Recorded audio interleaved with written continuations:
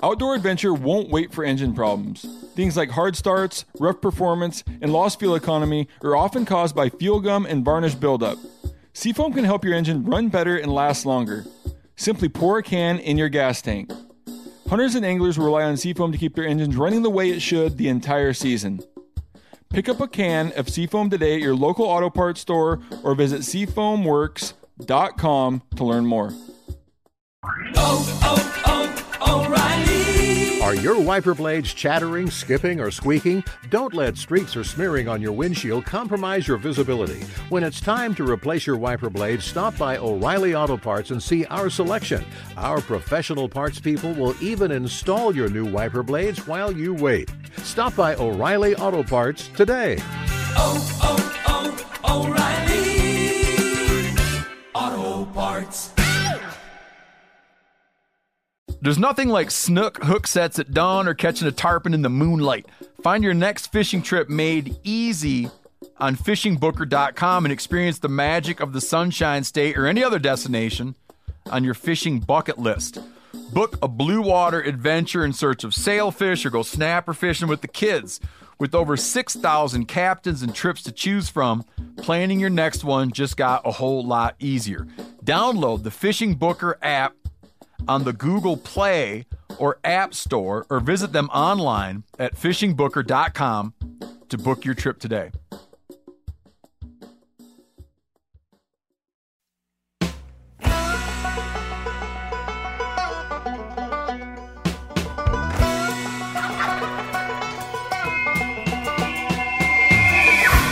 Welcome back to Cutting the Distance. Today's guest is a whitetail strategy expert. He's published more than 600 deer-related articles, 1,300 videos, 5 books, and 4 web classes. But surprisingly, Jeff Sturgis wasn't born into a hunting family. He was born into a non-hunting family, so he had to figure it out all on his own. He had to learn how to squirrel hunt, rabbit hunt, and then eventually deer hunt. He did most of this largely on public land. He continues to hunt both public and private land in several states each year on DIY hunts.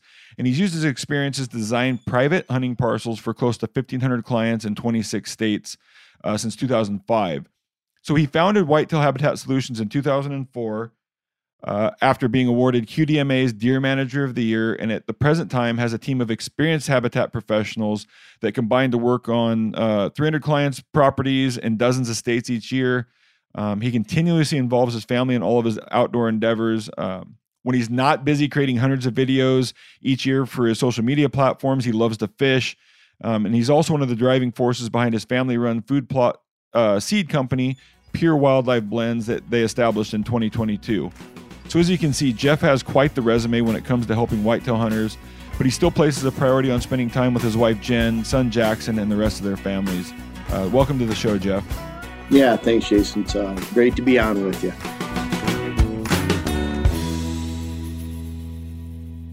So how was your season? You mentioned you guys just kind of wrapped up your 23 season or last week, I believe. So how did it go for you? It was a really good one. It was nice. Shot a real nice buck, couple target bucks, one in Wisconsin, one in Minnesota with a bow.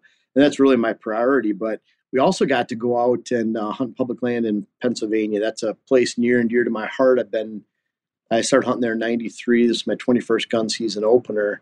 And that's always a special place. So Jen got to go with me, Dylan, and ended up shooting a buck on the second day, got to pack it out, and that was a lot of fun. And then Jen shot a beautiful buck a couple weeks ago in the blind with Jackson, our 20-month-old, and that's always a chore. We both hunted with him this year, kind of like we take turns, and she still has bow tags available, so she'll be hunting and I'll be on Jackson duty too. But it's been a really good season so far, and we're not over with Jen hitting the woods too. But yeah, it's almost depressing when it was Sunday. I counted down the days, the hours, minutes, and Sunday was my last sit. So.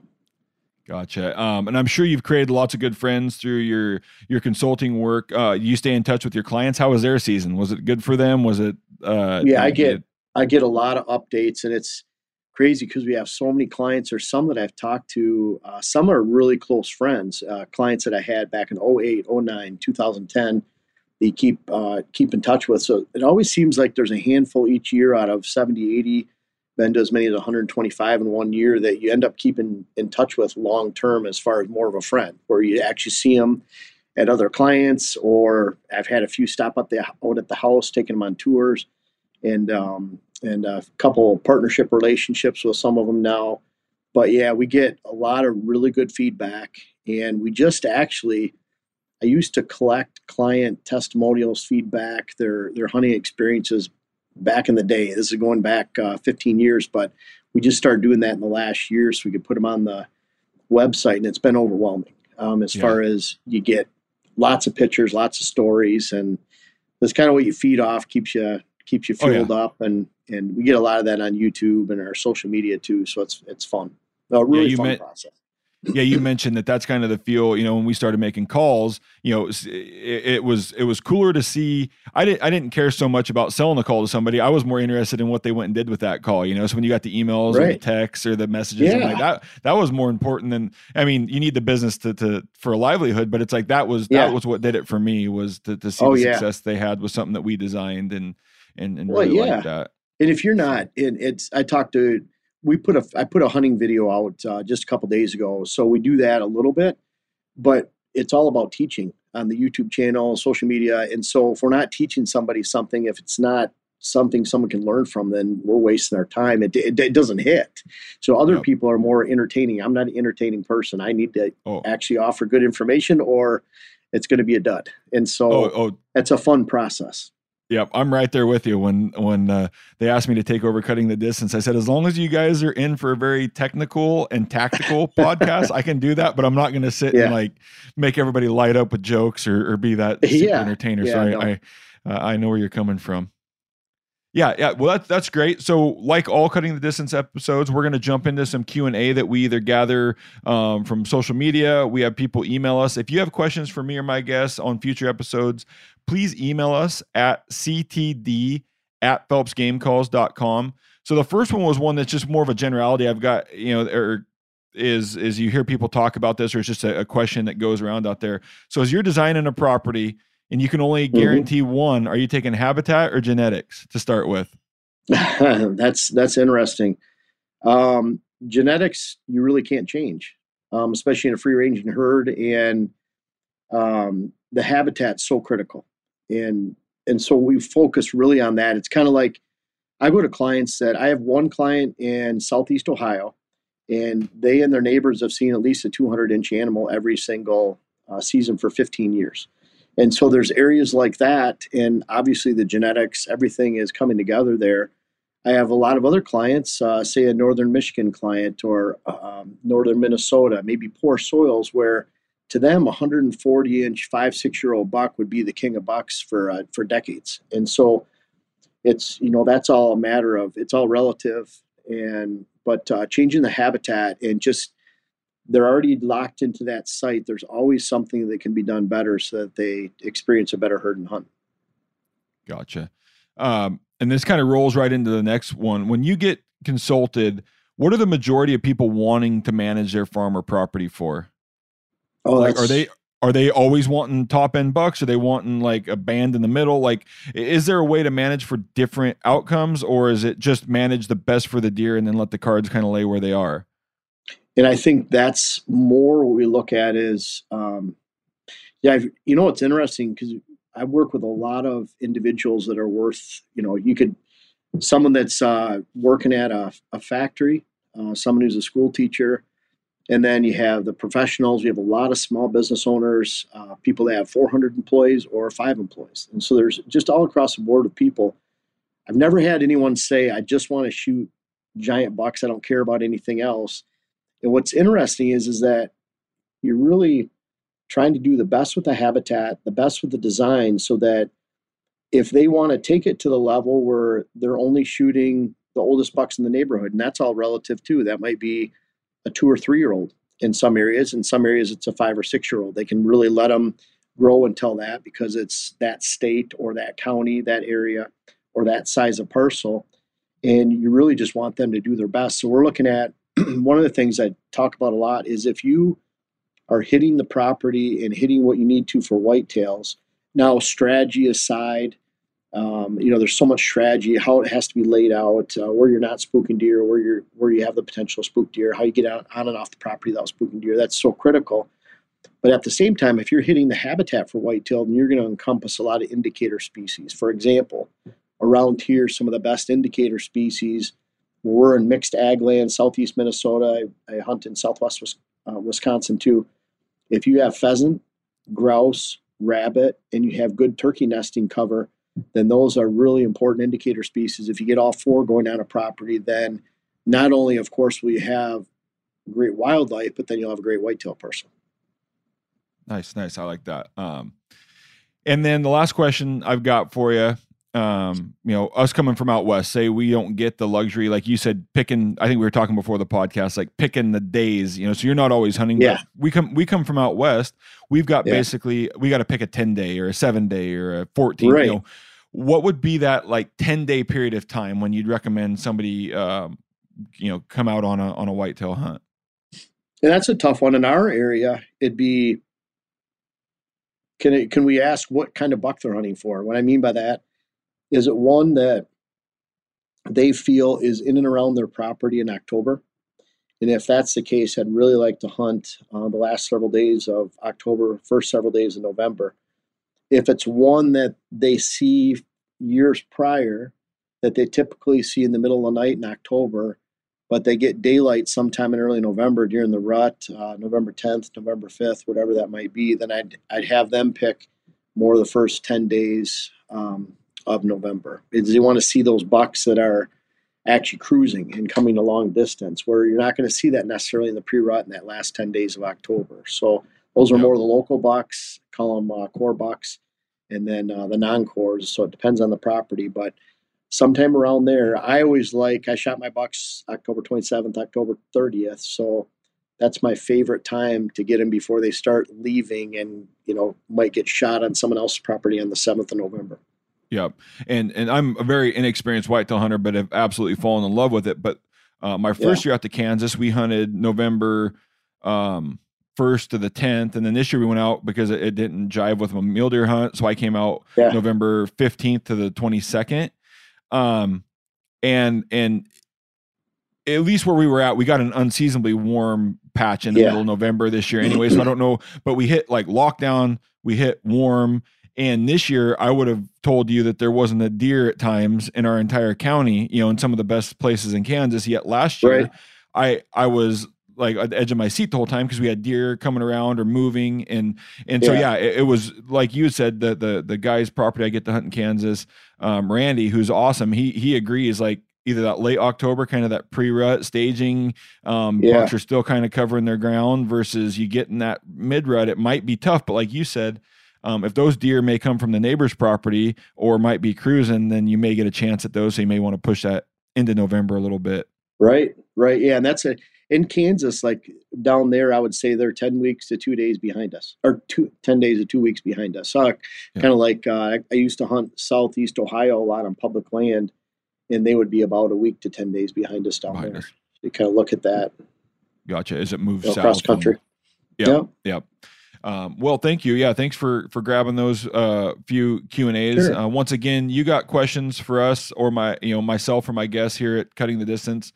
Feel free to email them to us at ctd@phelpsgamecalls.com or send us a social media message and we'll do our best to get them on here. So now to really get into what I wanted to hear, some of my personal questions. And really what I want to, so I want to dive into hunting whitetail bucks. I'm still learning, it's not that I know everything about mule deer, elk, but I've been able to cut my teeth and then got to test my ideas and theories and everything. But, whitetails, they're new to me. So I feel like I'm still learning. There's a lot that I can apply from some of my Western hunting. You're trying to manage what's within your control. And then there's some things out of your control. And so I try to look at it like that. What can I take care of? What can I do to get myself kind of in the best position? And that's kind of, it all boils down to hunting.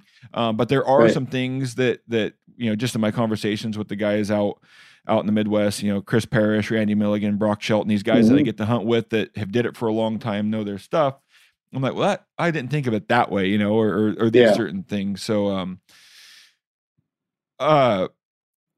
what is the best management? So one thing, like for me out West, I'm able to use optics, my eyes, right? And so right off the bat, I go into the whitetail woods, and sometimes I'm like, well, this is unfortunate. I can only see 50 yards, so it kind of takes that ability. Do you ever like, and seeing them in the daylight? That's a whole nother thing. Like I live in blacktail country, which is maybe even a more nocturnal than whitetail. I won't go on record saying that, but I feel that they're maybe just as nocturnal so seeing these things in the daylight and giving yourself a chance, which a lot of times means maybe moving closer to bedding, which then some people are like, it's not worth the risk. So what's your approach? What's your opinion on being able to see target deer in the daylight? Like what's your strategy for that? And I've got some follow-up questions, but I'm going to hear your answer and then kind of run into these other, I guess, additional questions. You know what's interesting? There's a lot of properties where you can go out and see does, fawns, young bucks during the daylight on every sit. There's other properties you have trouble seeing a deer. When it comes to older bucks, I always look at them as independent thinkers. They don't have a herd around them. In fact, their buddies keep getting picked off as they grow older. So it's a little bit different. They do and act on their own. To me, when we're looking at private parcels, and you can even extend this to public land, there's 3% to 5% of all public or all private parcels that actually hold daylight bucks. There's not a lot. And so a lot of people are looking at, well, we're getting pictures of that buck at 2 a.m.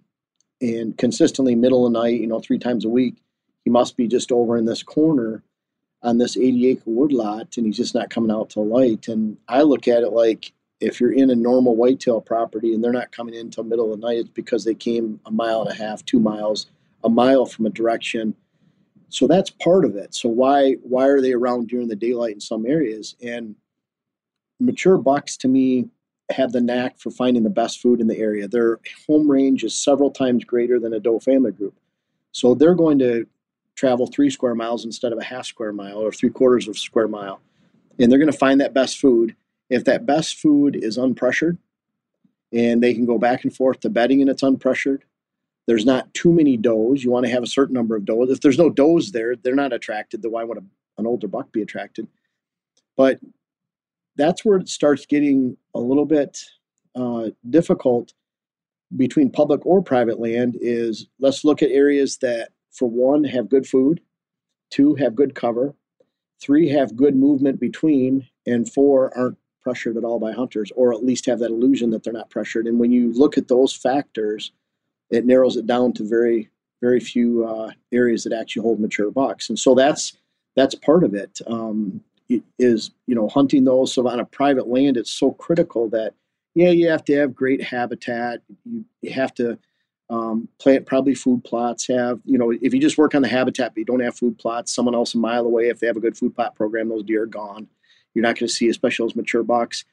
But it has to be set up, and you have to hunt that private land very, very strategically. So you cannot push deer off your property. And I just give an example: a long, narrow food plot that's starting in the center of your land and goes to the outside edge. It's very lengthy. Let's say it's 200 yards long by 40 feet wide. That's just going to push and pull deer off your border. If you create that habitat improvement parallel to your borders, then you'll keep them on your border and running parallel. That's just one example.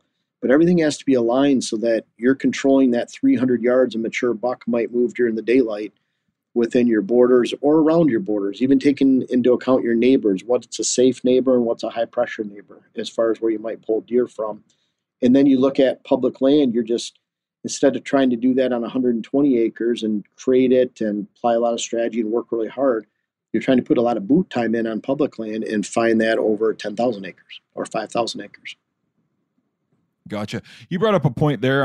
I've already kind of shot my itinerary in the foot here, but now you sparked it. You made a point that, can you design, when you go in and look at a property, or if an owner is looking at their own property, do you design that based on what your neighbors, like if your neighbors already have all the ag, would you maybe is there ever a time where you'd leave it like, this is good bedding? Like you'll try to kill them on this wind when they come back to bed, or will you still want to have food in there for them? Or how much do you take into account everything around your piece in the ultimate scheme of what they need or what your piece provides?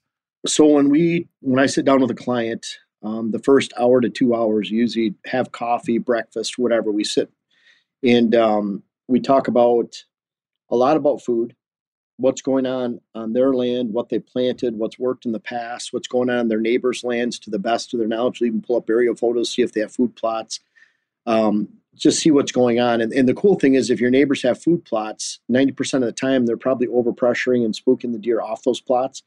So then you can become the daylight parcel. It's the same with public land. If you're, a little secret, if you hunt public land, look for large tracts of land with lots of food plots, go about a mile off their borders, get in, even if it takes an hour and a half to walk in, and you'll probably have those deer come into your lap in the morning because most people are pushing them off your property. So the food around you is critical, but you never want to let someone else's food dictate your hunt. And what I mean by that is, let's say you have ag land around you. Ag land's always rotating. For example, here we could have standing corn 1 year, and then another year, which is half the years around here, it's plowed down in early November, manured and chisel plowed down, so there's zero food. The alfalfa frosts out, turns yellow, stormy, dormant, or stemmy and dormant. So you can really shoot yourself in the foot counting on ag land because it's always changing. Now, on the flip side, if you're counting on someone else's food plots, then if they're doing a good job, all those deer are going to stay within 200, 300, 400 yards of that food plot, which might not even place any deer on your property. So to me, it's critical you have that food, and great habitat is critical too. You have to have daytime browse for them, and then you have to have that afternoon food source in a food plot.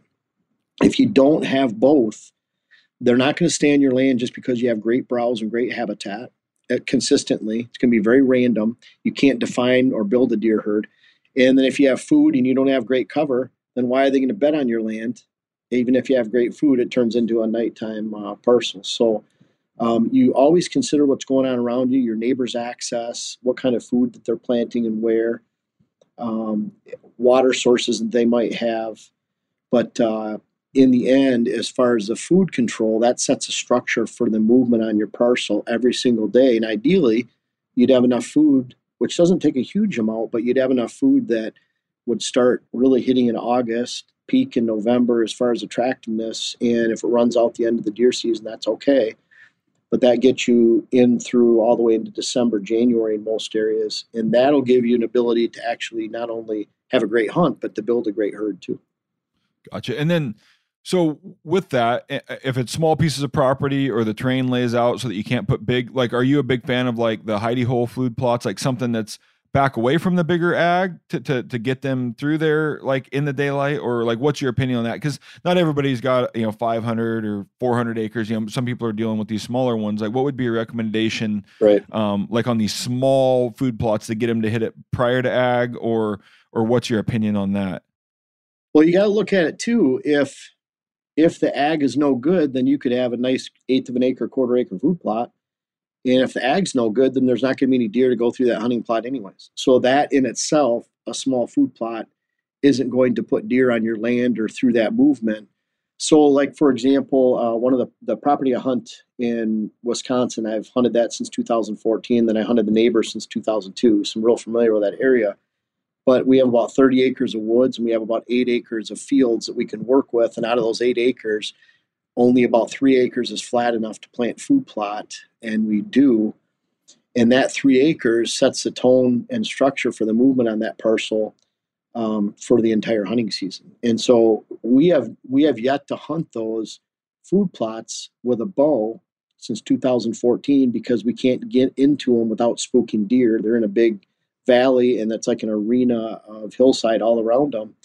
But what we do travel to is we get around those points and we hunt deer on the way to those food plots, or we hunt deer up in the bedding areas. So a lot of times we're killing deer up in the bedding areas, mornings, afternoons when they're exiting a bedding area, or on the way to food down close to the food, but not so close that we spook the deer. So even on a small parcel like that, the only exceptions are I've worked on 5, 8 acre parcels where they're not going to have the room for food, and it has to be more like a pass through. And obviously if their parcel's that small, typically there's neighborhoods involved, subdivisions, it's less rural, it's not out.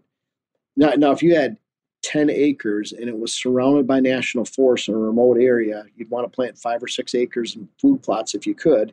Yep. And then you'd draw deer from 1.5 miles, 2 miles in any direction. And I'd probably go try to kill them out on the public land and maybe sit on that food in the afternoon, evening during certain times. But so those little hidey hole plots, we love them, but they have to be supported by consistent food. And so we'll have a 3/4 acre plot here and then a 1/10 of an acre food plot off to the side, 50, 80 yards away, and we'll hunt those deer as they're coming back and forth. So it really depends. You have to have those anchoring food plots to anchor that movement. Yep.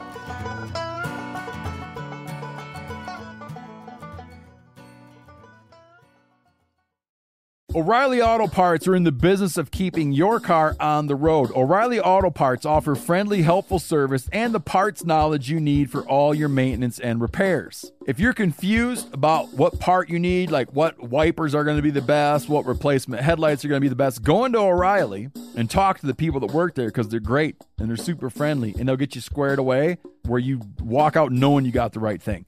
They've got thousands of parts and accessories in stock, either in-store or online, so you never have to worry if you're in a jam.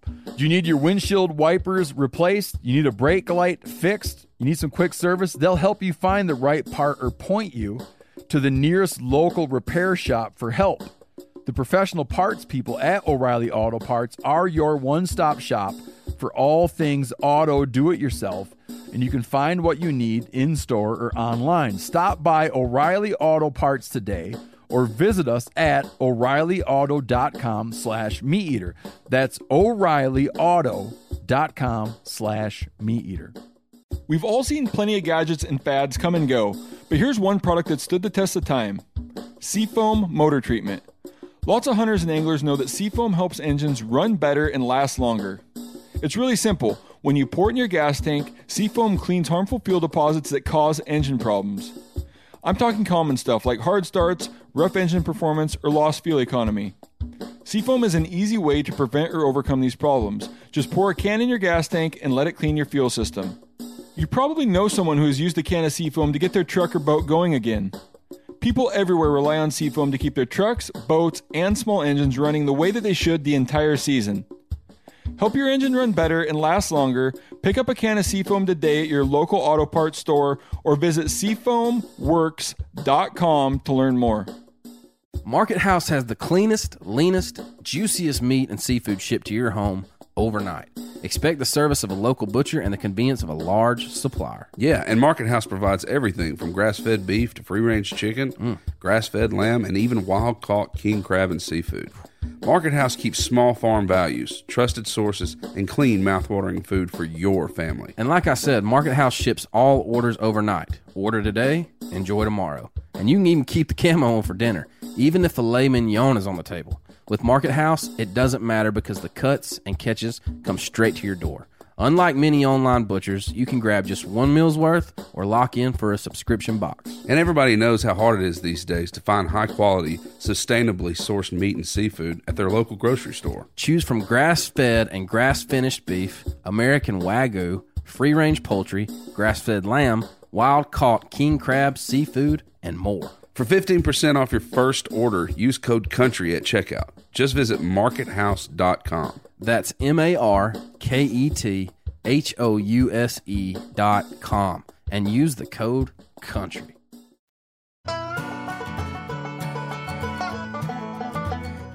So, Jeff, you had mentioned, in certain situations, having to, kill them in their bedding. How close are you willing to get? Now, when you say killing them in the X where they want to bed, or how close are you willing to get to that point? Just on the outside edge where I feel I'm safe. And so safe place to blow my scent, safe way to get in and out without spooking them in that bedding area. And then what that allows you to do, I'll give you an example. We have a ridge system on the property in Wisconsin on the one side. And you can count on deer bedding on that back side of the ridge system in the hollow and valley between there and the neighbors. And so we'll get up to the top of that ridge system towards a crest, but you never want to break that crest and go down on the backside because you can spook out the whole hollow. So the buck, I can think of some of the buck bedding areas in that valley, and they're 150, 200 yards from where we're sitting, 100 yards from where we're sitting. And As long as those bucks are there every day, then we have a chance to shoot them because they'll come up to our ridge system on the funnels we're hunting, on a water hole we're hunting, while they're cruising for does, on the way down to our food. There's a lot of different reasons they could go through there. And so what I find is you just chip away at the outside of that bedding area safely. And as long as you maintain them in that location, then you'll kill them eventually. 80% of the time, over a long period of time, you'll shoot 80% of those target bucks by just chipping away at that movement, Gotcha. playing it safe. And one of the things where we're talking about bedding, getting close to it, so I'm going to continue down that. One of the things for me is like, how do you know that's a bedding area? Like, and this might be a dumb question for you whitetail experts or people that have been there. Like, how are you for sure? Or do you do like your best guess? Or, let's say you see a buck on one of your food plots and he comes from this direction to that direction. Like, how are you placing the X on the ground without maybe knowing exactly where he's getting into or where he's actually bedding? Are you giving it like a range? Like, that's a great question. Obviously, if they're coming in right around dark from a certain direction, you can pinpoint where their bedding is, because the majority of the season on an average whitetail property, when we get into big wilderness parcels, they might travel 3/4 of a mile during daylight to go from bedding in a swamp area to a food source, especially if it's a bait pile or something. I'm thinking UP in Michigan. They get pushed off a long ways, but then they'll hit that bait pile an hour after dark, and they probably came from 3/4 of a mile away at least to get there. On a normal whitetail parcel, though, those bucks are not going to move more than 300 yards during the daylight, especially the older they get, or they'd be dead. And so it's pretty easy to say, okay, this buck is showing up right around dark, half hour after. You just go the direction he's coming from, and you probably know the thick cover that he's at. And then you back up a little bit. Does and fawns will typically bed right next to that major food source. That buck's not going to bed there. And then you might have younger bucks, and then you have that older buck. And I call that depth of cover. If I've gone to a property, southern Michigan, I can think of as 400 acres near Jackson County, beautiful buck area. And every 100 yards, 125 yards, they had another food plot, over 20 acres of food plots. In that case, that buck never had that depth of cover. So they'd grow up and they'd 1.5, 2.5, all of a sudden they're gone at 3.5, 4.5. Neighbor shoots them 2 miles away as a 180-inch 5-year-old. And the point was it grew out of its level of reclusiveness it needs. It grew out of the depth of cover requirement that it needs. It didn't have a space where it could go back and call its own. And so a lot of times you're looking at a private parcel. If there's major food here and you have decent cover extending to the west, and then you have some knolls or little swamp edge, some diversity like 250 to 350 yards back, I can look at a client parcel and say, well, there's the food. There's an unpressured neighbor. You have about 300 yards back, you can say, is that where the buck's been? Is that where you're finding all the sign? Because you just look at it, food, layers of doe bedding, young bucks, and then you have those old bucks, and it's no different on public land. If you have major apple trees, white oaks near the road, and then you can look at that and say, well, that's going to hold a lot of does, fawns, young deer, and then you're going back a mile and finding where those mature bucks are. No different than, I love hunting public land that's near private land, big public land chunks where you can come in from an opposite direction, walk back an hour and a half, get about half mile, 3/4 of a mile from neighboring golf courses, subdivisions, ag fields, food plots, house and house and house, because then those bucks are going to be in that wheelhouse. Those does and fawns will be a lot closer. So I hope that makes sense. It's kind of part of its distance, and but you have to have that depth for them. And then part of it's timing. If they're not getting to your food plots till 2 a.m., they're literally 1.5 miles away, probably 2 miles away. Yeah. Before I ask, one thing that I've struggled with is as a Western hunter, we're just always keeping the wind in our face, right? And we're either keeping track, we can see the animal we're hunting. Where whitetail, you don't get to see it. And so, you've mentioned a couple times, like your example of coming in, an hour and a half behind. How do you decide? Because you're playing the wind, maybe at 90 to 120 degrees, right? You're not playing it perfect because you can't. But how do you make sure when that deer passes your location, he doesn't get your wind? Or, you know what I mean? Like, are you just hoping? Are you knowing what trail that he's on, or you're guessing what trail? Because if you don't do it right, like he can wind you on the backside, or if you're just off the trail by 40 yards, like there's a little bit of a, stand placement. There's a science to all of that, or an art to it, maybe more so. Like that's always been my thing, the property I hunt, the stands are somewhat established, right? They know the Right. travel corridors, but say on a piece of public, how would you go in, and are you going to use pinch points? Are you going to use ridge lines? Like what's your strategy on going in there and hanging a stand on a piece of public like that Well, with the first wind? off, for scent control, the number one form of scent control is stand location. So you have to have a good stand location, meaning you don't expect deer to be downwind of you. And so in that case, like I love ridge systems because in hill country, that'll dictate where deer are not going to be. For example, on a really steep face, they might not be there. But then at the same time, you can use that elevation change and the thermals. So morning hunting up high, we can blow our scent right over a deer trail down below us and know that 100% they're not going to get our wind. You know that if you blow it down on this steep face where the deer are not, they're not going to get your wind. A lot of times when we're working with small properties, 40 to 80 to 100 acres, lakes, ponds, open mature woods, horse pasture land, a neighboring house, neighboring school, factory, whatever it might be, road, then you're backing up to that area where you can blow your scent into, and I call them scent blockers, where you know that you're not going to spook a deer, but you're getting in close to the movement where it's that balance where you're moving as close as you can to the movement without getting so far that you get deer back behind you. And then that's the way you have to hunt. And so every time, that's what a lot of times we're working with clients is assessing that balance. So if we put a stand here, is that too close to your access? Is it too close to the movement? Is it far enough away to not spook deer off the food plot every time you get in and out of the stand? And so it's all about if there's a question of if I move in on the stand and deer might get downwind of me behind me, then to me, it's black and white. You just don't hunt it. You can't. Yep. You always have to I had a big buck I was after. It was 4 seasons. We had videos of him, pictures. Been hunting him the last 2 years. He was a legitimate 6-year-old, beautiful buck. And that was my number one target buck here in Minnesota. I went into an area where we actually had a picture of him in the morning going into a bedding area. We had a stand back there, went into that stand, sat there for 10 minutes, couldn't wait to go sit in there, gave myself about a 4.5, 5 hour sit, get in there, and 15 minutes later, the wind was just iffy. And it was good 2/3, 3/4 of the time, and then it wasn't. And then I'd do it again.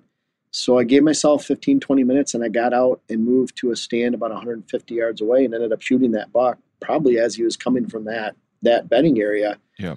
And you have to have that discipline you can never look at it like I sprayed this, I use this machine, and it's going to block your scent. If you do that, then, for example, on that night, if it was bad, and I've done that before where I've gone out to sit and the winds just didn't feel right from what I thought, maybe a calmer wind than I thought. So the thermals were going down too soon and being pulled down where I wanted that steady wind. So I get moved somewhere else, and then all of a sudden check the trail cameras later and realize that he came in that night. And if you were there, you would have spooked him. And then you shoot him 4 days later in that same spot. Kind of like I've had many opportunities like that. If you weren't disciplined, you wouldn't. And then once you spook them, you're not getting them there 2 or 3 weeks from now. It's maybe 5, 6 weeks from now if he's still around. Yeah. But you're in big trouble if you spook them. Yeah, and that's where sometimes I think, that place we hunt in Kansas, the perimeter stands I love. Like it all makes sense to me. Like we come in, we've got a very clear direction, and a lot of times those bigger bucks will run like the edge of that property, which the wind's perfect in our face, our approach was perfect. That buck's going to come by because he's trying to wind check that entire patch of timber or food plot or whatever it may be. So I love that. I've always just struggled when we go to the interior, right? We don't get a great wind. We can't hunt the right perimeter stand. And I'm like, well, unless I either shoot this deer before he gets behind me, and that means he's got to be within 80 yards of this tree that we're in. And I just noted, thankfully they weren't target deer, but even these younger deer, they're 50 or 60 yards off. They get past you and they wind you. And I'm like, that's where we don't have that freedom of being local or close where we just wouldn't hunt that day. Right. We're like, well, we're there. We got to try to hunt a stand that gives us a 50% chance. And I've always just like, if out west, we would just, or our thought process, like this isn't going to work enough, or it's almost got to be perfect. Like we got to know that deer is going to travel on this road and our trees set up for that travel path. It's like we have no interior stands. If I'm going to spook young deer there, then it's almost like if you're not spooking it, the red carpet's rolled out for deer activity for mature bucks. If you're spooking deer, then they're not going to be there either. And so we can't afford to have, and we go to clients, it's hard because, and I'm pretty black and white with it. I've been doing it enough where you go to a client and they say, hey, what about this stand? And I just say, you can never hunt it. Why even have me here? Why have me design the property? You can't destroy your property. How long do you want to destroy your property for? Do you want to destroy it for 2 weeks, 3 weeks?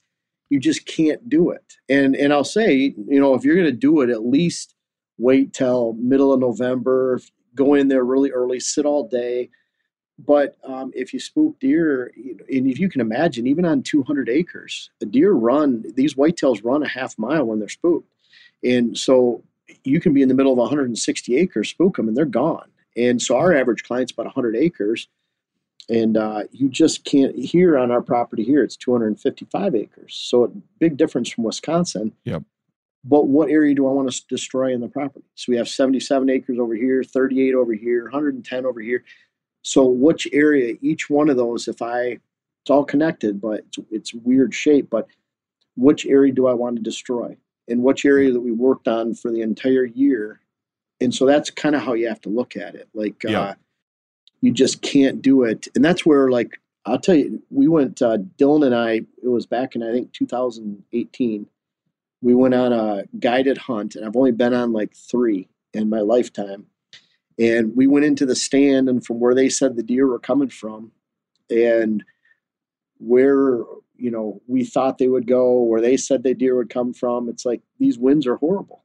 And we just went to breakfast. We never even told the guide. We just got out, went to breakfast, and came back. And it was like, I don't want to, we answered, I probably put out some Instagram reels or something that day, but it was more like, we got stuff to do, and that's what around here, it's different when you live here and when you have the choice of when you hunt, because I got other things to do. I don't hunt. I might sit 25, 30 times for an entire season, 40 times at the most, but that's over 3.5 months. Yep. So No, and most of the property, like it's a 400. I get to hunt a South 400 that he owns a lot, and almost all the stands are perimeter, but the one, or I guess there's 2. One's on like a very steep bluff, so we can get away with the wind going up and over, and we don't get wind check. But the one in the bottom that I actually killed my deer out of last year has always just made me nervous. Yeah, we can hunt on this wind, hoping that they're coming back off. This year was beans. Last year it was, I don't remember what it was, but there's a lot of feed out there, and they kind of come back up that valley. But I'm like, dang, man, if I don't kill them right here, I'm going to get winded. And it's like a last day hunt. Yeah. But it works. It's just one of those things I think about. Like all the perimeter stands are awesome. It's just that one, like it's there and it works, but it's like, even if the wind's perfect for where you think the deer are coming from, it's not perfect for 90 degrees, 120 degrees behind that. And the deer could be in there. And it's never perfect. So when you can only plan for it, but the deer are anything but 100% predictable. So I've got to imagine, just like, elk around here, they usually walk into the wind, right? And these more mature animals, they understand wind. Do you feel your chance of killing a big buck on an absolute perfect wind, where that deer is walking with that wind directly up his, at his tail?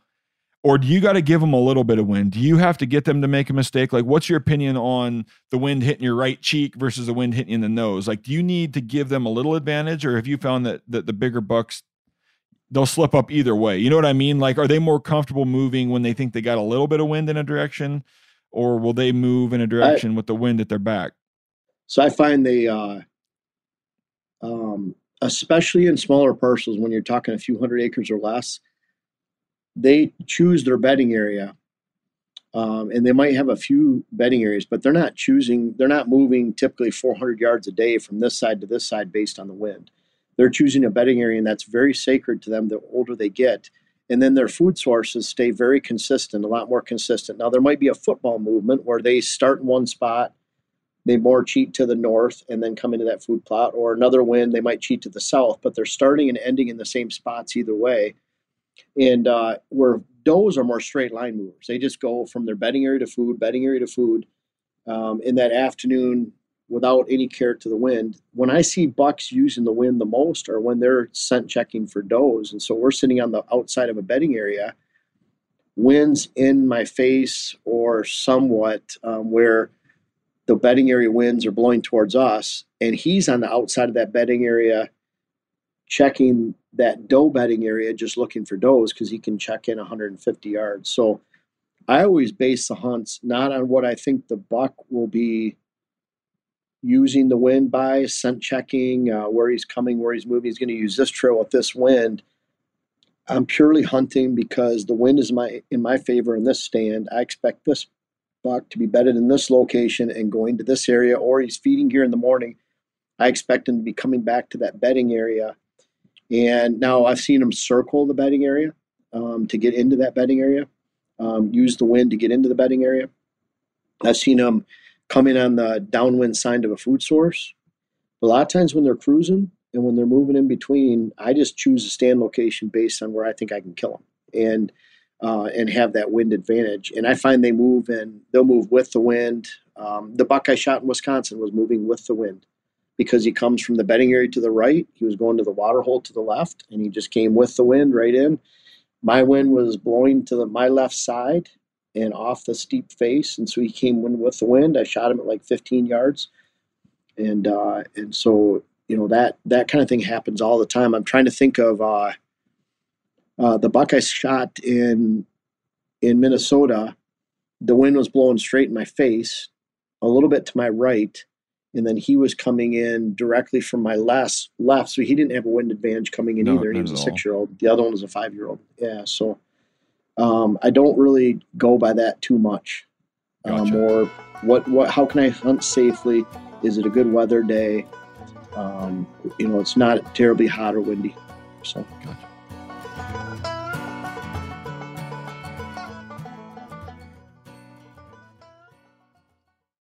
O'Reilly Auto Parts are in the business of keeping your car on the road. O'Reilly Auto Parts offer friendly, helpful service and the parts knowledge you need for all your maintenance and repairs. If you're confused about what part you need, like what wipers are going to be the best, what replacement headlights are going to be the best, go into O'Reilly and talk to the people that work there because they're great and they're super friendly, and they'll get you squared away where you walk out knowing you got the right thing. They've got thousands of parts and accessories in stock, either in-store or online, so you never have to worry if you're in a jam. Do you need your windshield wipers replaced? You need a brake light fixed? You need some quick service? They'll help you find the right part or point you to the nearest local repair shop for help.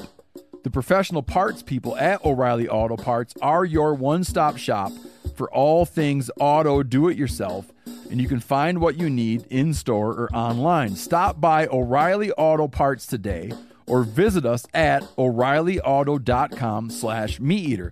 That's O'ReillyAuto.com/MeatEater. We've all seen plenty of gadgets and fads come and go, but here's one product that stood the test of time: Seafoam Motor Treatment.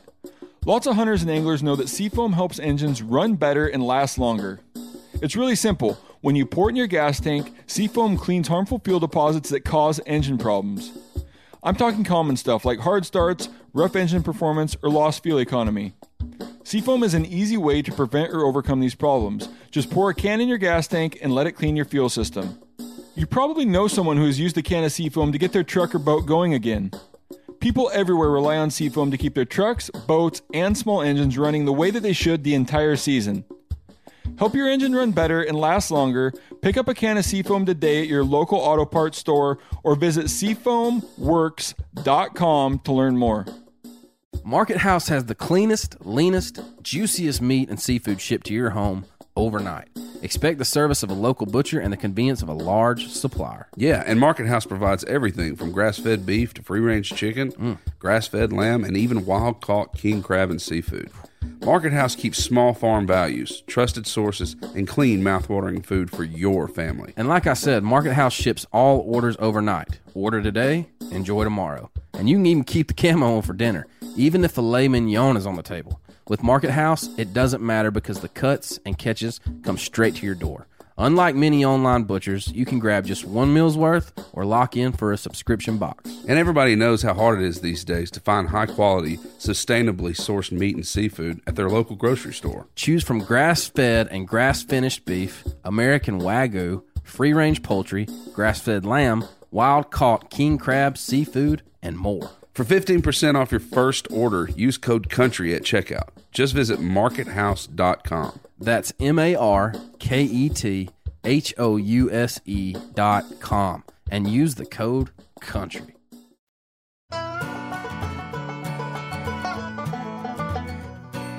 And then last question, well, maybe last question for a second on bedding areas. Do you believe in like letting them be natural, or early on like a habitat project, or early on in a property when you're wanting to manage it, do you believe to go in there and create them, like, hinge cutting, burning, like how, or not burning the bedding area, making sure it doesn't get burnt? Like, do you believe you can create the bedding area, or does it need to be somewhat in the right spot, the same location, or the right location, right terrain, right tree species, whatever it may be? What's your opinion on creating that versus does it need to be somewhat natural? Yeah, that's good. I really like it to be somewhat natural possible, but when you go to a client property, they'll have traditional movement that's on and off the property. And those are always going to be based on major funnels, major movement areas. And so those are something you can't change. But you can imagine if we put a food plot in an area where they might have had a 1/4 acre food plot before, now we're carving that out to be a 2 acre food plot. There's going to be cattle paths coming from area that locations that weren't there before. If you put that food plot in there, that locates does next to it, and then you'll have that buck bedding.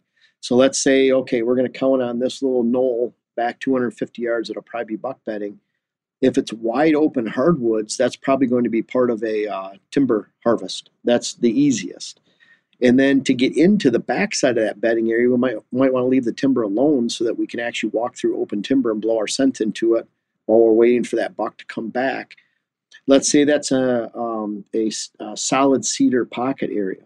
Then we'll probably remove 50% of those cedars in pockets. Let's say it's a 15 acre area, so we might remove 6, 7, 8 acres of cedar in pockets, 1/4 acre, and then try to get some herbaceous growth in there, some hardwood regen, some shrubs, which will help wildlife too. But now they have that daytime browse, and then they have the cover of the cedar. Switchgrass, we do the same. Looking for diversity pockets, pollinator blends. We'll put in the switchgrass so that critters have food, and so do deer. But then they have that solid structure of the switchgrass to hold them in. So it really depends on the property. We'll try to enhance it if needed. But then I can remember those 5 properties last week. We go into an area, and it's where a lot of bucks come from, and go into a major food plot, and he sees them coming in from this area. We walk in there, and it was beautiful. It had vines hanging down. It had a lot of junk timber, some box elder, some crappy cherry trees, occasional oak. It had some shrubs in there, some little knolls and flats. And he said, "What would you do with this area?" And I said, "Absolutely nothing. This is a really low priority on your property. They're already using it." But then that, out of his 120 acres, he had about 40 acres over to the east side that was just all open timber. And that was a big, giant hole in his property where we need to work on that area and remove timber, leave the edges alone. And then on the other portion of his property, about half of the 40 on the west side, he had it was just nasty, briar-filled thicket, gray dogwood mixed with white pine. And it was hard to imagine a big buck walking through there. It was so thick. So what they did is they went in with a rotary cutter, and they made a maze and pocket effect all throughout there so deer could actually use it. And then I was back now about a year and a half later after they did a lot of this, and it was amazing how the deer take to those areas. So it's kind of, in some areas you're leaving alone. Some areas you need to do something to fill holes, and then you need to do it different ways. If that makes sense. Yeah. No. And hinge cutting is a tool, but we recommend hinge cutting on maybe not more than 20% of all properties, more like 15. But the habitat determines that. Maybe someone's not skilled with a saw, then I don't want them cutting hinge cuts. So we'll recommend they don't cut. And then if you can have a logger create your bedding areas and stem count for you, what an excellent time and a lot less risk to do so. And then that's a time for diversification too. We could add some conifers to those hardwoods, especially in pockets, start to diversify the landscape a little bit too. There's a lot of different ways to look at that. And it might be, we've had clients where the big bucks are coming from the public land to the north, for example. And so you don't want to try to reinvent it and say, well, we're going to try to stick them 100 yards from a food plot. It's okay if they're 400 yards back on that public land. No one hunts it. It's really hard to access. And so you're considering that within the management plan too. Gotcha. Yeah, that makes a lot of sense. And I'm always amazed, at least when we're driving around in Kansas, it seems like you drive by somebody's unmaintained like 80 or their unmaintained 160 or 320. And it is, like you said, just gray hardwood trees that are, and then they got some cedars mixed in. It's a brushy mess, never maintained.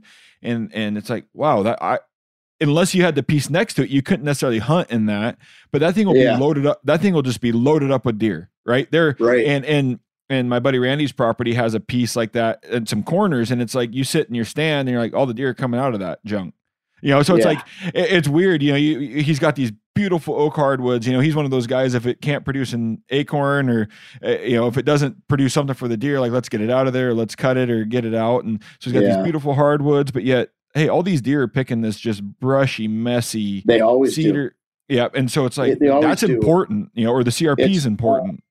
What you have to always remember looking at deer property is, and we talk about like land buying tips, land buying fails to avoid. The lower the timber value, unless it's underwater, giant rocks or something, but the lower the timber value, the higher the wildlife value.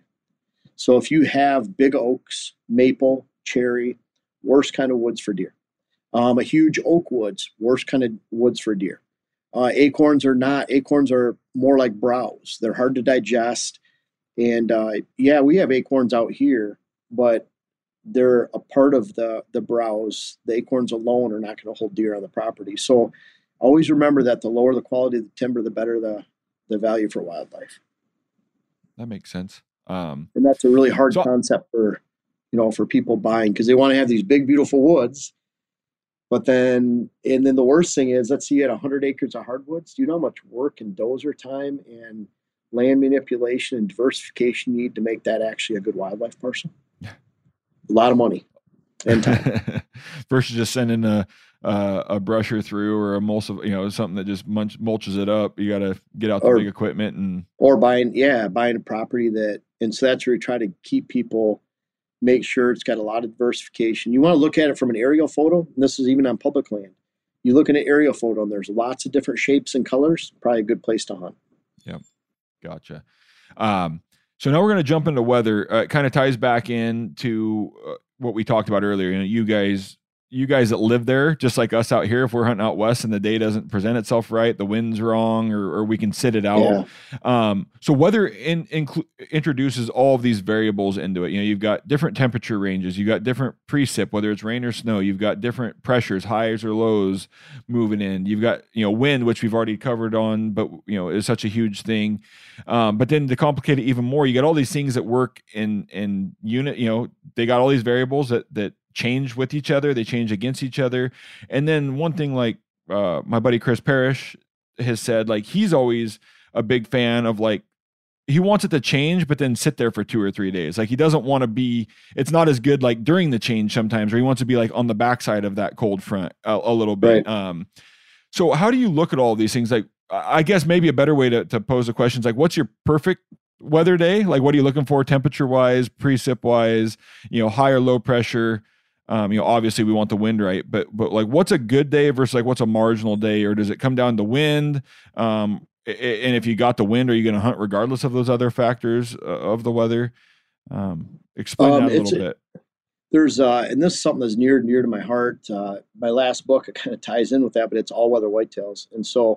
And then I worked with HuntWise, and I helped to develop their algorithm. I developed an algorithm for Outdoor Life back in 2015 on how I hunt the weather. And so it's near and dear to my heart. And what I'm looking for is not a certain temperature. For example, I'm looking for temperature change. And so temperature change to me is number one. And so let's say you have a a time period where and it could be late October where it's unseasonably warm. It's 71, 69, 68, 70, 70 for several days in a row. And all of a sudden there's a major cold front that goes through and it drops the temperatures down to 50. So even then it might be traditionally a little bit warm, but it just dropped 20 degrees. Well, if it dropped 20 degrees, there's major weather that took place to get it to drop, meaning you probably had extreme winds, probably some extreme moisture of some kind, and it was volatile for a longer period of time, the longer it's dropping. And so deer feed 5 times in a 24-hour period. If they miss feedings, they're really hungry on the backside. So if they're not going out into the open ag fields because it's blizzard, because it's windy, because it's raining, thunder, lightning, storms, it's stressful to them, they're burning energy through stress because it's loud and it makes them nervous. They're creatures of stress. They're burning energy because they miss feedings, and they're burning energy because of the temperature drop. They're trying to stay warm. So you have 3 things that work for them. And then on the backside of that, what we see when that temperature drops, when the wind modifies, it could have been 40 miles an hour, it's dropping to 20. Could have been 30 miles an hour, it's dropping to 10. But bottom line, that's a modification of the wind. Then, and it still could be really windy. Let's say it was 50 miles an hour, it's dropping to 25. They'll notice that change. So once that change takes place and it modifies, then that's when I want to be on the stand. Now look at pressure. Let's say that there's 5 or 6 days of consistency. You have this big whammy of a cold front come through, and then all of a sudden on the backside it drops 20 degrees, winds moderate, weather, but the pressure's still low because there's another front coming. Doesn't matter what the pressure is, those deer are going to move. They just miss feedings. The weather dropped, the temperature dropped. It's moderating right now. They're going to put the feed bag on and they're going to move. So that's a great time to hunt. If it's higher pressure, let's say that it comes through and there's a high pressure, great time to hunt. If the moon's bad or good, it's still a great time to hunt. So I look at it like they don't have a pressure meter in the head. Everything that they do is tangible. And you can even look at, so you'll have a front coming through, a big blizzard. And you'll probably see this in elk too, where they know not to be caught out in the open. And I think they know that by wind, speed, temperature, moisture, wind direction. They live out there 365, obviously. They know not to get caught out there. But then you have a snow that's coming in. It's going to be 3 inches. It's wet snow. The winds are going to be moderate. Well, then you see them feeding like crazy out there in the fields. They know, and I don't think and it could be the exact same pressure. They just know by tangibles. So there's times where you'll have it come through. There's a high pressure right at the backside. Awesome day to hunt. Low pressure. Doesn't matter. All those changes just took place. There's times where the second or third day show a higher pressure day because it's slowly rising after that front took place. To me, that first day after the front, part of that second day is when you need to be hunting. By the third day, it's just more of the same. So even if the pressure is higher, and I'll see some of the formulas for looking at weather change and predicting deer movement, if you'll have those models showing that second and third day is higher than that first day, and you just miss one of the best days of the year. Yeah. Just because the pressure is higher doesn't mean a thing, on that second, third day. So kind of look at, in a deer's world, it's kind of like us being lost out in the wilderness. We get rescued. We're probably going to gorge ourselves on food. But do we do it the second day, the third day? And that's what I look with deer. When that change goes through, they're ready to replenish that energy. But 2 days after that, they're not doing the same. And that's when you want to be there, right there. So I hope that makes sense. It's kind of based on feeding, based on temperature. Obviously, we have right now, just on those 2 properties, I'm talking about a total of 300 acres. We have almost 60 cell cameras out in 2 states. And so we can see when the weather's windy, when it's super hot, when there's blizzard conditions, deer don't move. Yep. It's pretty easy. It's pretty, obviously they don't move. So weather does influence, obviously, but it's fun to watch them and be able to predict it. Yeah, we watched them in Kansas this year. We went from mid-70s when we first got there in the middle of the day, where it's like you couldn't stand to get in the redneck in the afternoon without just being insulated, just being in an oven. And then we had this weird low pressure move in that brought a bunch of rain, which they needed. So I wasn't going to complain because everybody needed the rain there in Kansas. Yeah. But then it was like the heat, kind of stifling their movement a little bit. And then you throw this rain and wind on, which we're like, well, maybe it'll change. It didn't. They still, and then we got a high pressure. The last day we were there, high pressure, and the weather dropped from that mid 40s with the rain down into the high 20s at night. And, my buddy Randy that owns it, he's like, get on the food. And sure enough, like that night, it was like somebody flipped a light switch on. It's like, oh, where have these deer been the entire hunt? They all came out of the woodworks. And so we just needed that change. And it wasn't the change from hot to rain, which we thought may spark it. It was that change from hot to rain. And then all of that stress built up, like you were saying. And then the cold and the clear came, and they were everywhere that night. You got to look at it too. Some of the whitetail research that's out there shows them not really moving that much different during better weather, but they're not looking at it. That deer can move the exact same, but he's doing it during daylight. Yep. They're sitting in their beds all day. They're ready to eat, and they want to go to their best food source, that afternoon food source, which sets up the reason for those food plots on private land, because you want to have that great food source on there to anchor that movement.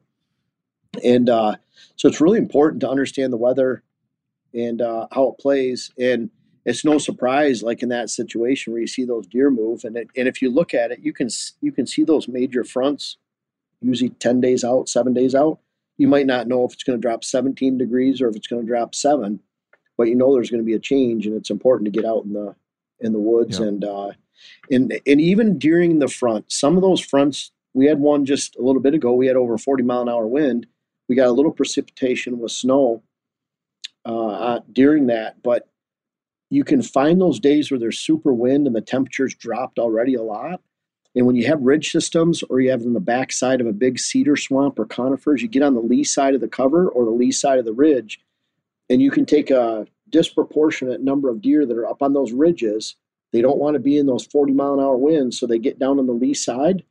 And you do that during the rut or something, and it's like throwing gasoline on the rut, because you take a high percentage of deer, you put them all down on the lee side, and then you learn how to hunt those areas, and it's pretty cool. So even in the wind, you can have some huge advantages by finding the calm side of the cover and habitat. Yep. And I want to make a correction there. I think I misquoted my buddy Chris. I think he actually wants to hunt during that change, and then once things stabilize, it's not as good. So I know Chris knows what he's doing. Killed some great public land bucks, and I think I actually misquoted him there as we talked through that. I think he wants to hunt during those 2 or 3 changes, or those big drastic temperature drops, or big pressure drops. And I want to be on I want to be on the backside, because those winds will stifle movement even if the temperature is changing. So unless you get on the lee side, you get in the quiet. And so wind is a huge thing, even, and not saying that they won't move. It's not a certain mile per hour change. So if it moves from 50 mile an hour down to 25, they're going to move. Yeah.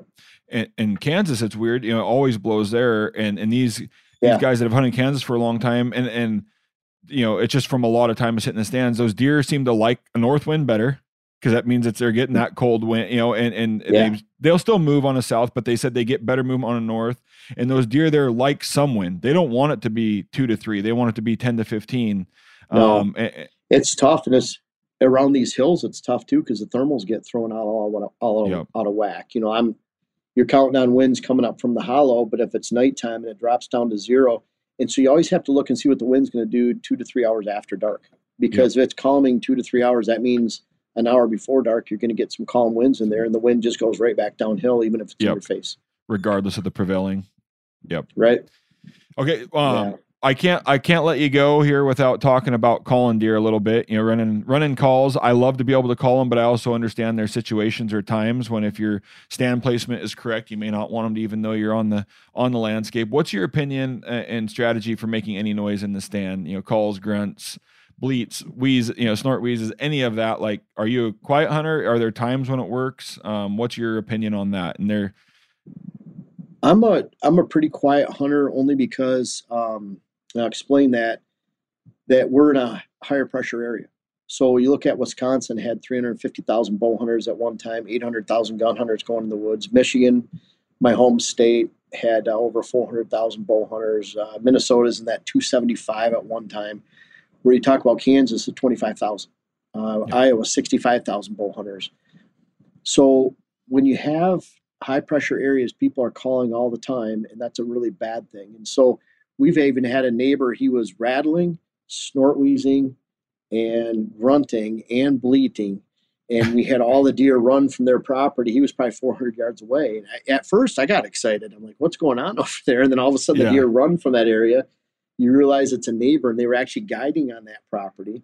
And this is down in southwest Wisconsin. And that's what the guy was doing. Someone probably paid to hunt there, and he's just throwing all the stops. Now, that being said, I always have a grunt call in my hand warmer tube. That's something I carry in the woods all the time. I like using a bleat can. And those, you can imagine in my area, those are pretty low impact. If I have a mature buck that's going by and I can't get a shot with a bow, I'm going to try to grunt him back or bleed him back. And then also I'll use rattling antlers. There's some on the wall right behind me right here, but I use those rattling antlers more on public land. Like, for example, where we went in Pennsylvania, we didn't see another hunter for 2 days. So you can be in a really remote area.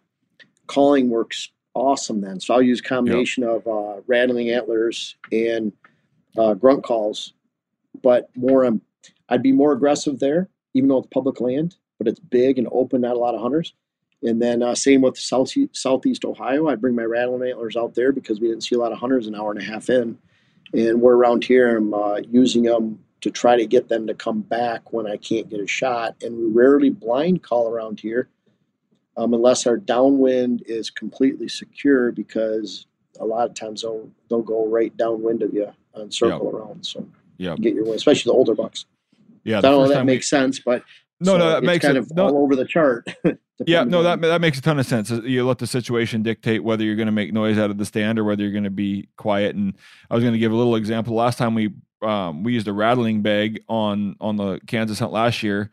And the deer didn't know exactly where it came from. And we had 3 bucks, and it was my very first morning ever, run past our blind, and all ended up winding us because they didn't know exactly where it was. They had ran past. Yeah. I'm like, well, that didn't work. Like, you didn't get them to stop in the right spot. Well, it worked in a way. It did. It got them real close, real fast. But I'm like, well, this works. And yeah, I last year we hit the timing right where I'm like, dang, calling these deer in is maybe easier than calling elk in out west. And then this year, like very, very, I mean, we grunted a couple in that weren't quite shooters, but the big bucks that were interested in does, it didn't really work. Like you said, in the lockdown, that's a tough one. But as a side note, have you ever, I like with these rattling antlers, there's a pretty long rope on them.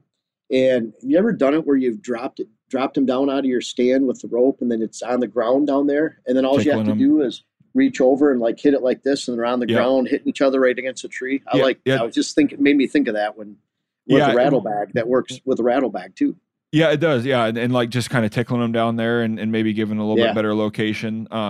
We tried to put a longer lanyard on ours and do it, and I didn't. And this is where maybe my not having enough time in the stand and just need to spend more. I'm like, man, it's real quiet down there. Like if something was close, they might hear it, but real horns, I think, make a little bit better of a clash when you're dropping them together. But the rattling bags really need to be like they'll bounce hammered. off. Yeah, they need to be hammered and rolled around. But no, a great idea. Like all of this stuff is going through my head as I'm in the stand. Like I'd like to be able to do it down at the bottom of the tree or, have it in my hands. But that's where like these, you get a nice set of sheds or something. They really bounce off each other down there. And then that way, if they come in and, a lot of times they're back there at 70 yards making a rub. They're being aggressive before they come in, posturing a little bit. And in that case, to me, like you grunt, they are so good at pinpointing exactly where that came from. Not meaning like that came from 22 feet up in that tree over there. They know. Yeah. Whereas if you can tickle those antlers down there and there's some brush between you and them, that's at ground level. I mean, I think that's a great tactic. That I didn't come up with that, but that's something I heard a long time ago, and I really like that tactic. Yeah, no, that's a great idea. We'll have to play with that more. See if we can get some volume out of like a rattle bag would be. Yep. Figure that out. So no, I really appreciate having you on, Jeff, and your busy schedule. I know you're a busy guy, but how can our listeners find out a little bit more about you, what you got going on, any of the other tips? I know this is just scratching the surface on all the videos and info you put out there, but how can people find more about you and what you got going on? Well, we, mostly on YouTube, I try to put out 208 videos a year. The last one we missed was summer of 2019. So that's 4 a week. It's all whitetail strategy, depending on what's going on that week. Everything's different. We're not talking about building bedding areas in August, for example. We're talking about that in December, January, February. No different than the rut. We're talking about that in early October, because that's coming up 2 weeks away. We're not talking about that in July. But it's whitetailhabitatsolutions.com. We're very active on Instagram too, and putting out reels and pictures. That's a little bit more personal side. And then also the books, the web classes, whitetailhabitatsolutions.com. The website, there's over 600 whitetail articles on there. We have our food plot company, which you can find on the website. Also Pure Wildlife Blends, WHS Wildlife Blends. You can find that too. And most of all, if you don't want to buy anything, and we go to client properties here, we book those. Like my client schedule right now is booked probably 95% out through August, and I might go to 70 clients this year. But if you don't want to spend a dime with us, to me, the whole business and what's been very rewarding is giving as much information as I know out as much as possible. So whatever fits for that time of the week or month, we try to help people out whether they ever spend a dime with us, and that's the most rewarding because we'll have people say, I bought some of your seed. I don't even really know if I'm going to plant a food plot, but I did it just as a way to say thanks for all the videos and stuff like that. We bought a book, that kind of thing. Thank you. And we sell hats and stuff and the books and web classes. But like I said, if you ever, it's not trying to push you to buy something. It's we'll try to keep putting this out as much as we can, as much free content. So it's all Whitetail Habitat Solutions. So. Yeah. Well, thanks for jumping on. Have a good winter, with your clients and getting property set up. And this one will launch. I think it'll be, but if not, it might be after Christmas. But Merry Christmas to you and your family. Yeah, Merry Christmas. Thanks for being on here, and we'll catch up with you later, Jeff. Yeah, it was great chat with Jason. That was great. Okay, bye.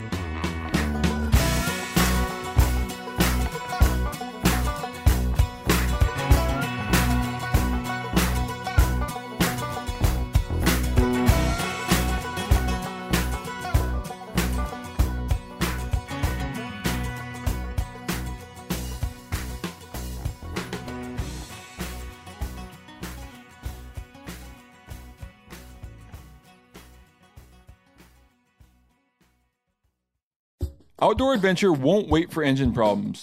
Things like hard starts, rough performance, and lost fuel economy are often caused by fuel gum and varnish buildup.